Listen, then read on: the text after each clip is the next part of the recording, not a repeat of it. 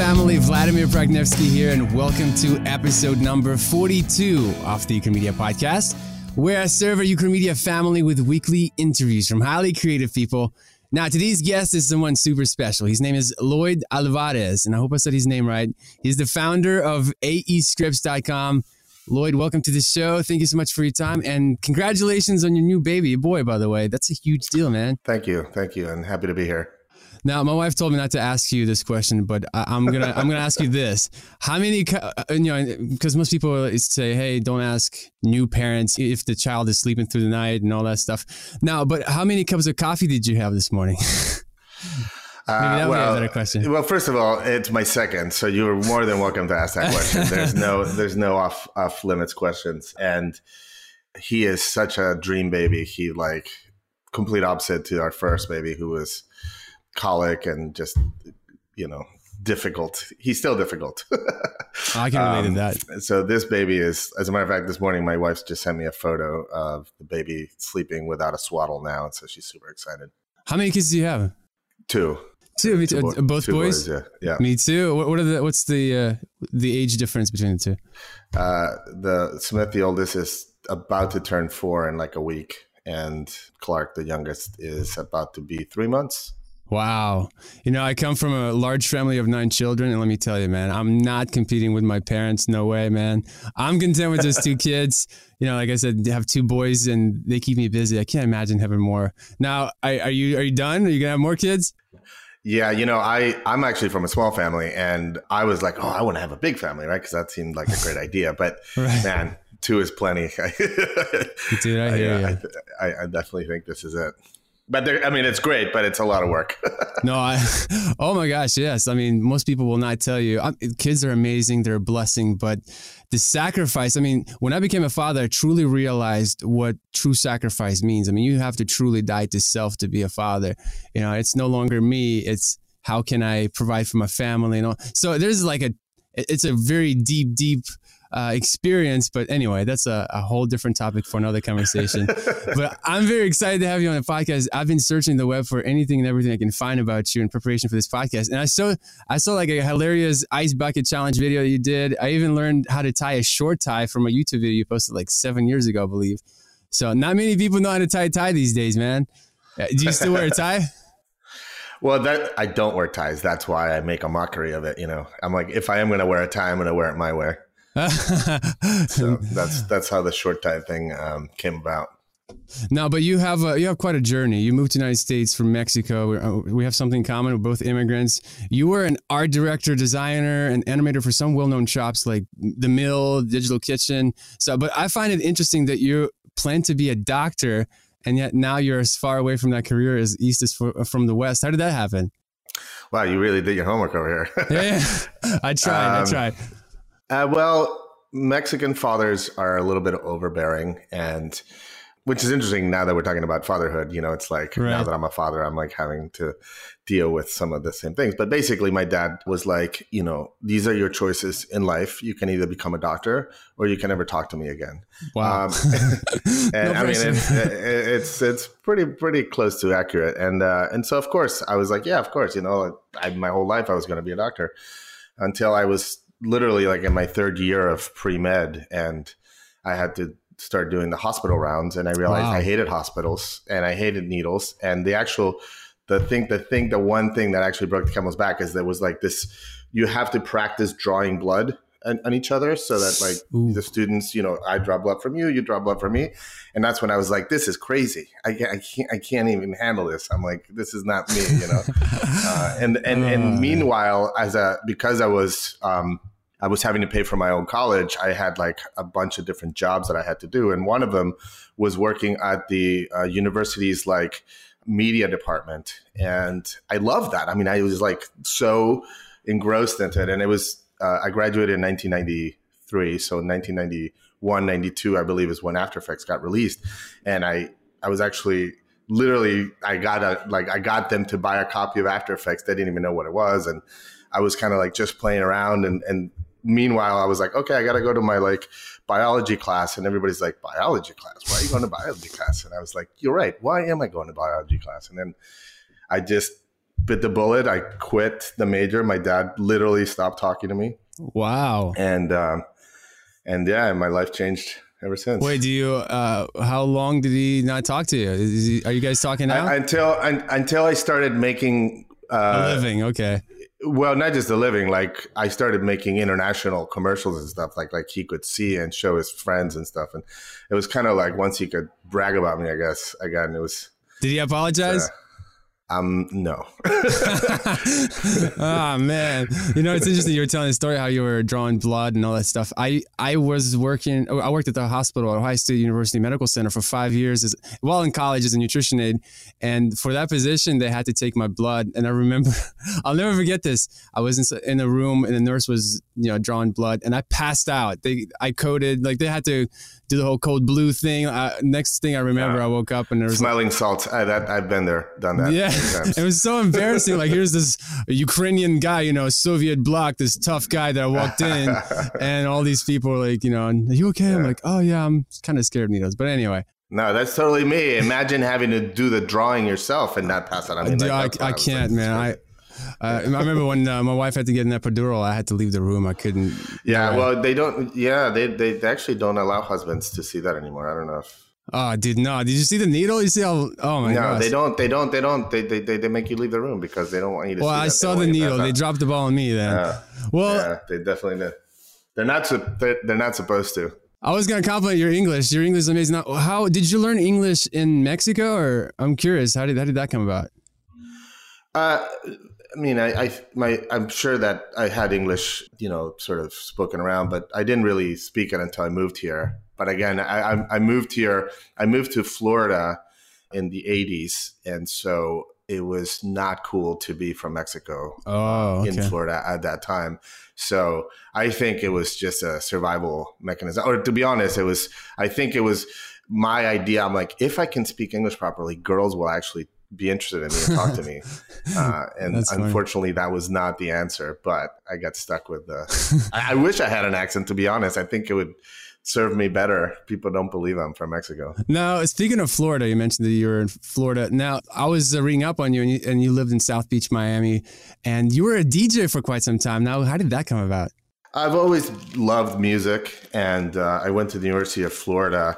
And ironically, during the time that I was there was a very influential nightclub called Simon's that was a pioneer in like early house music, and like big like British DJs would come around there. And it was a private club, and I was a member, and it was like super cool. And I got sucked into it. And yeah, as a matter of fact, for a while there, I almost contemplated becoming a professional DJ. But that lifestyle was just too much. Well, I'm sure that it enhanced your creativity. I'm sure it helped you with your motion graphics and design and all that stuff. Oh, yeah, exactly. Yeah, no, I was for sure. All of that is, yeah, exactly. It's creating. Even now that I'm in software, it's still creating, right? It's like I'm creating things, building things. And that's I guess I've realized what my passion is to make things. If anything, now that I'm sort of more in this like managerial role running the business, it's not as exciting as it was when I was building the business, right? Interesting. Like, I love building things, not necessarily maintaining things as much. Now, what do you do? The mistake a lot of artists make is that they always only just get plugged in that one thing and they don't branch out and try other things. Do you do anything outside of your work? Like, are there any, not, I guess, careers, but is there anything else you do outside that is not related to motion graphics? That's some kind of art, like DJing or anything like that? Well, yeah, I mean that was the big thing for me. Is the DJing was a huge, and now I love doing yoga. Really? now that I'm a little old guy, yeah. I mean, you're right. It is important to make sure that you get a friend. As a matter of fact, back when I was a creative director, one of the things I would advise designers to do is not to reference other design work, instead to reference other things like architecture or I don't know, photography, like just things that are not, because the as you're very well aware, it's very easy to copy when you're looking at something that is very close to what you're trying to do. So if you want to do something truly original, and it's nothing wrong to be inspired by things and have references. But I feel that if the reference is not exactly, if, for example, if you see a cool curve on a chair that was designed or something, and that inspires you to do a cool curve on your wipe transition from one scene to the other, then that's cool, right? That's like, and it's original. So speaking of design, do you do any more? I know you're full time with AE Scripts now, but do you pick up any freelance gigs or anything like that? Thankfully, I haven't had to do any more freelance for for a few years.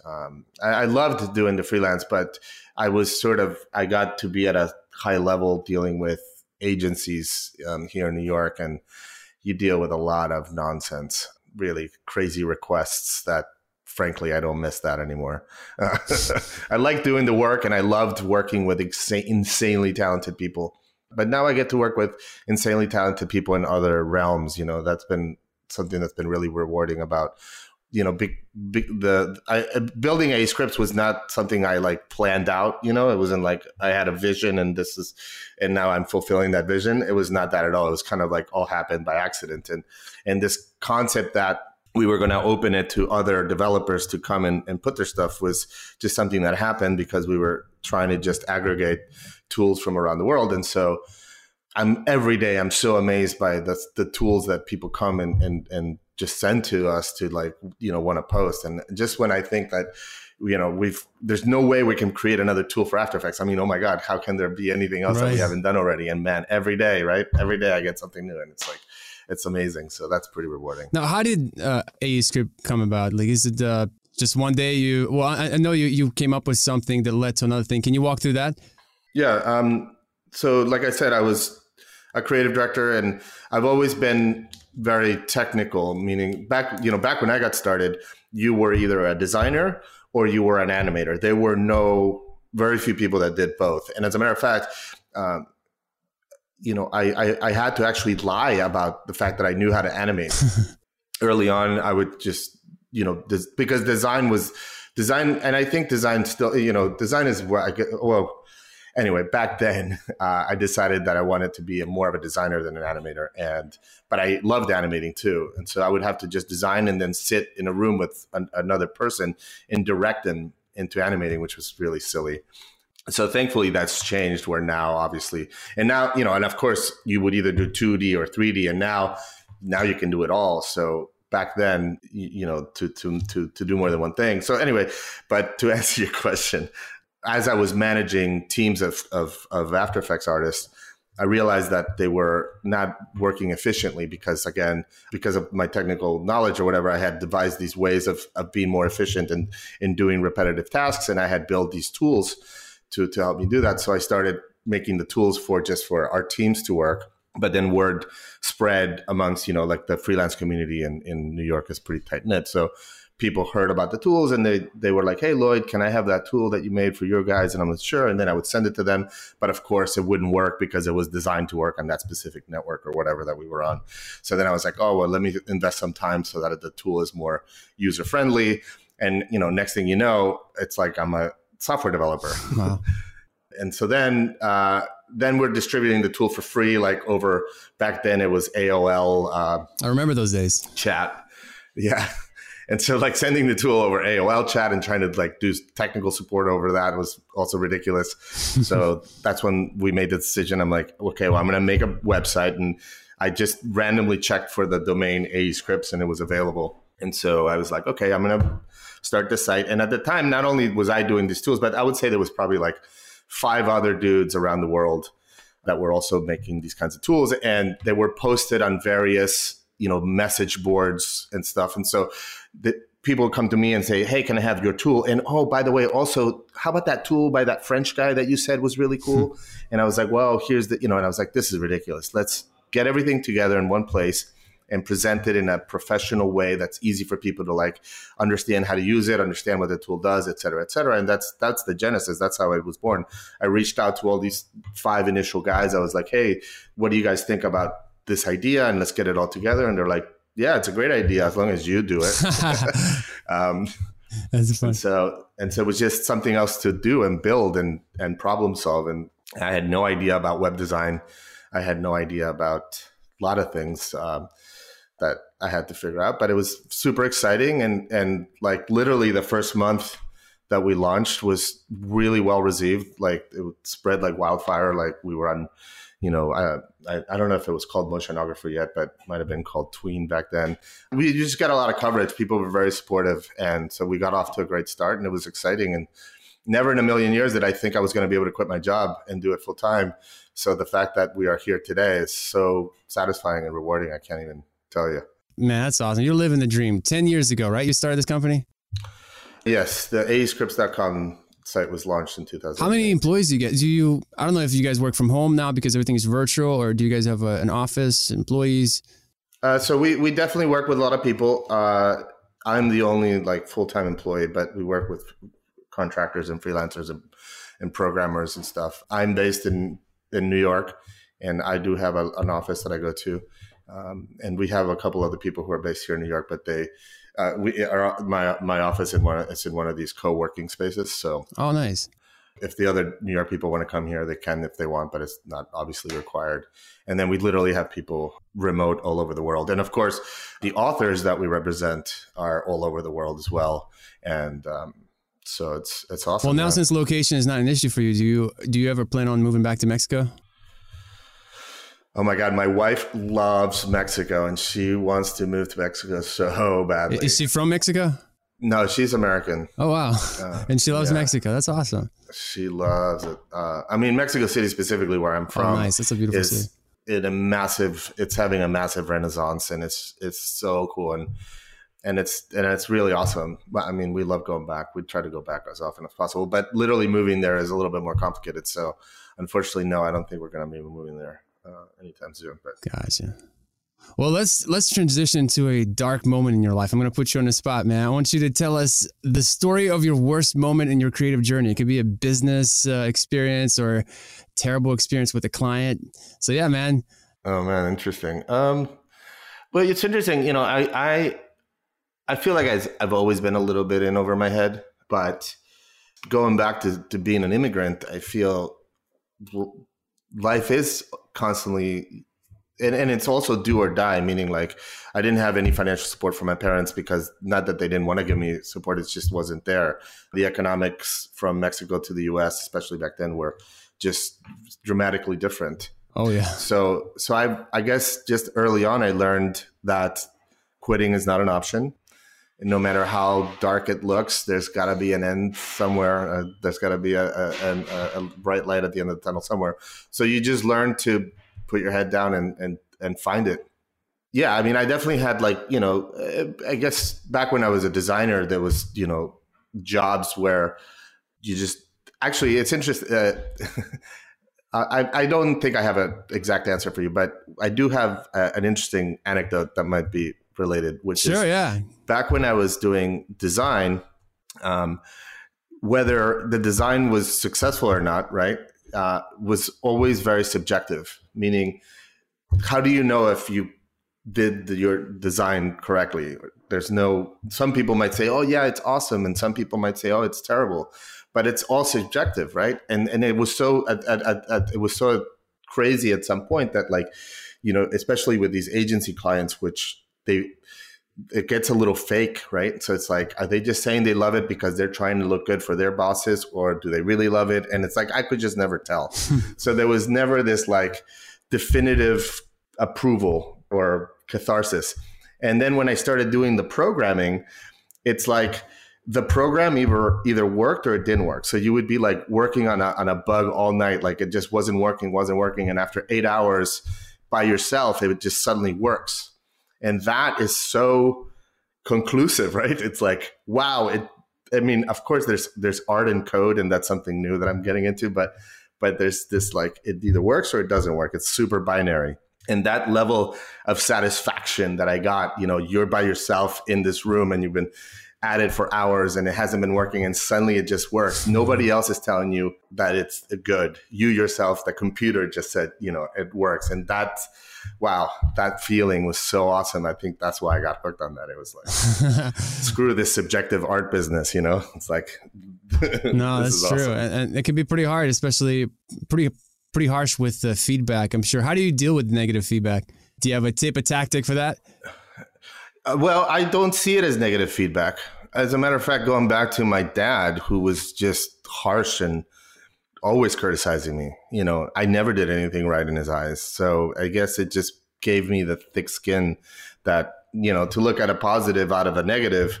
I'm thankful for that because I can take criticism extremely well. I think that's what made me a good art director. I was able to go to a client and hear, and not only hear, but draw out from them. Like my job was to get them to give us the true criticism, right? Like you want to hear what's wrong with something. You don't want to just hear what's right with it.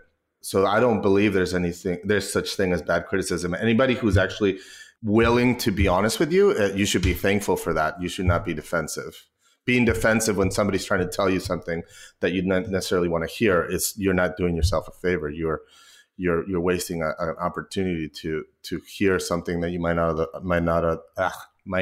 otherwise know or hear about yourself. So. No, that's interesting. Are you going to do the same with your kids? Are you going to be a little more not as harsh as your father? It's funny. God, yes, fatherhood, man. I try to, right? Like you try to be different, but I find myself reverting a lot. My wife and I have definitely split into two camps. I'm the disciplinarian, and she's she's the yes person. And oh my God, if she hears this, she's going to kill me. But she's the yes, of course you can rip open that Amazon box and throw all the peanuts all over the floor. It'll be fun. And I'm like, what are you doing? No, he needs to understand that you can't do that. She's like, oh, you need to let him be a kid. It's like this constant back and forth. See, my wife is the opposite. She comes from her dad is like a tough cook. I mean, he's got that like Napoleon syndrome. He's very short, but he walks around with a Russian accent. Like this guy is tough. I mean, I remember one time this guy came by. He parked somewhere in the parking lot in a rough neighborhood. And this guy with his pants to his knees knocked on the door, young kid. He rolled his window down. He goes, hey, can you give me some money? So he gets out of the car. He pulls his pants up, the dude's pants up, spanks him and says, go get the job. Oh my God. That's my father-in-law. So he's like, wow. He's a tough cookie. It's tough love kind of stuff. But my wife is definitely more of she's a tough cookie with the kids, and I find myself more of a kind of like a diplomat with the kids, kind of try to have them like me. And so, yeah, that's definitely. I think that's important though, to have yin and yang. Right. I think it benefits the kid to have a little bit of both, so that they can decide what, that hopefully makes them balanced in their life. Now, this is like totally not motion graphics question. This is more of a fatherhood question. Do you find yourself connecting with your kids at the age that they are right now? Do you find like you're easily connecting with them, or do you have a hard time, I don't know, playing with them with their toys and things that they love? Does that come natural to you? Yeah, I mean, I think especially now with Smith, who's about to turn 4, he can really express himself and tell me what he likes and what he doesn't like. And I, of course, I have, for example, I wanted him to learn how to swim, right? So from when he was 4 months old, we were in the pool together, and we've been, ever since. And now he can swim really well. And wow, it's 4 years old. And like, that's something that we like really bond over, right? Like I can tell, because when he basically goes and looks at other kids who can't do it, that are his age, and he can do it so well.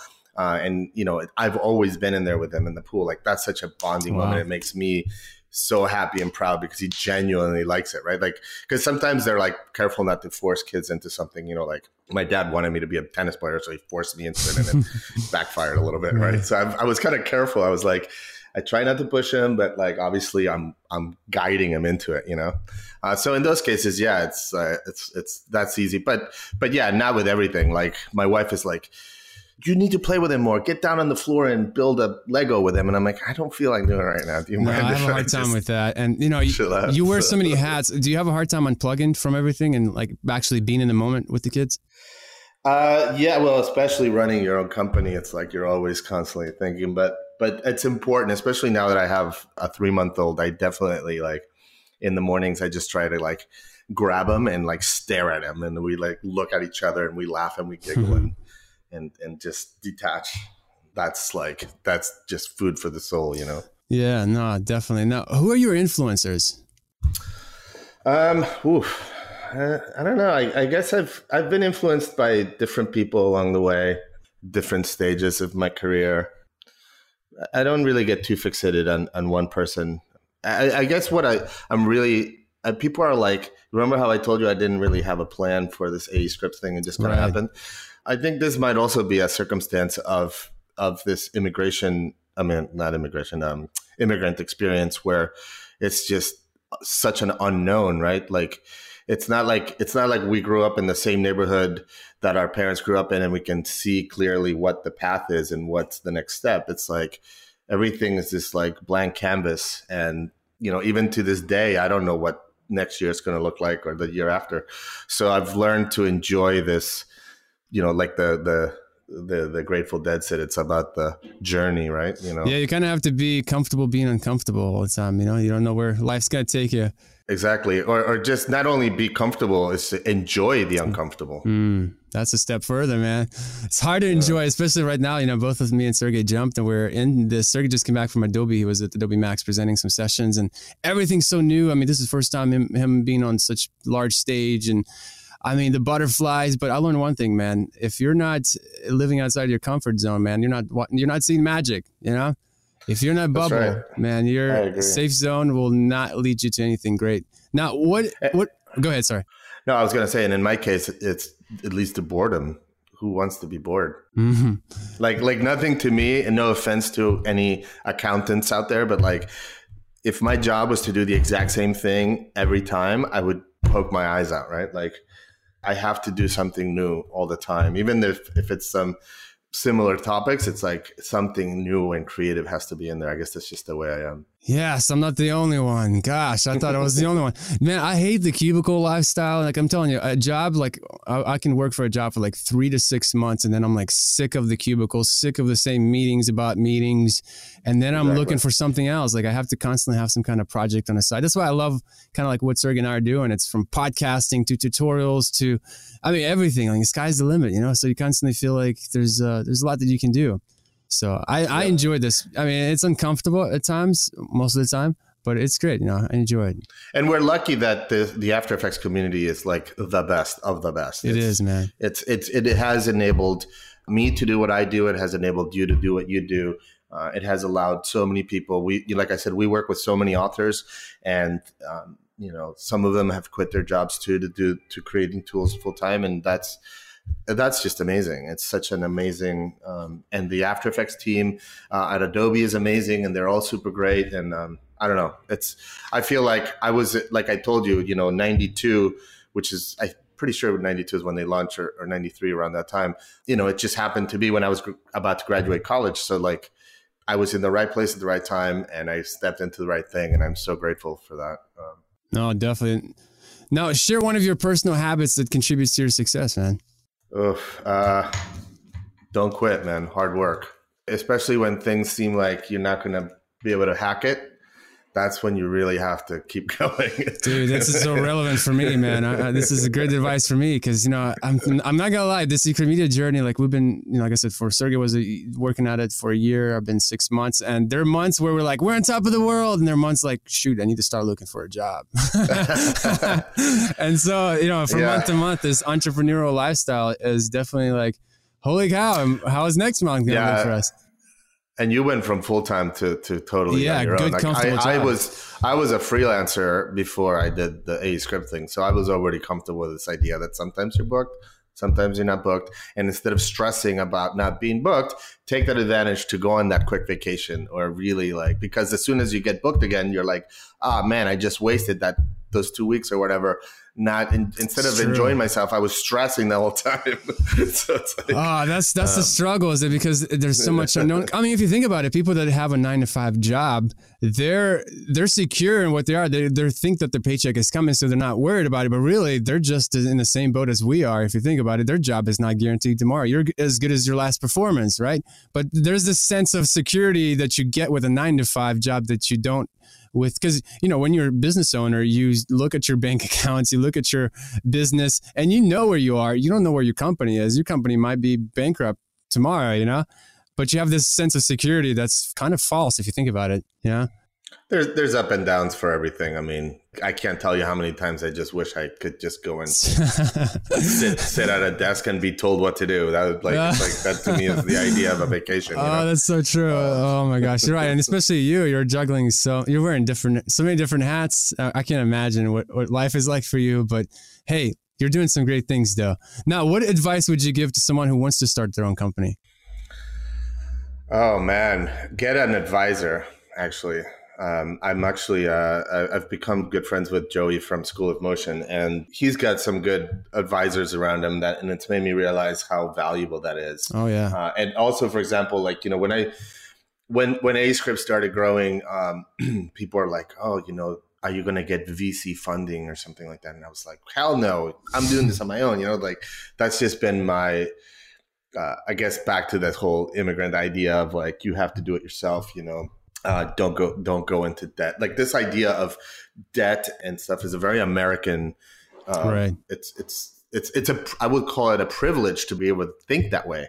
You know, in Mexico, like bank account back when we were growing up in the 70s, the inflation was so high that putting money in the bank, you actually lost money because the interest rate on the bank account was less than the inflation. Wow. So this concept of trusting a bank and letting yourself be in debt was very foreign. So that's why I was like, no, I have to do this myself. But now that the company is bigger, I can understand, like when you get a venture capitalist, you're not just getting the money infusion, but more importantly, you're getting the brain knowledge, a network of really smart people who are invested in your success. So if you need to have a payroll done and you don't know anything about payroll, they're like, oh, well, you're going to talk to this guy and he's going to set you up, and as opposed to having to do all the research yourself and figuring it all out yourself. I mean, of course, it's you become a better manager once you really understand it all yourself. But the advice would be find somebody who's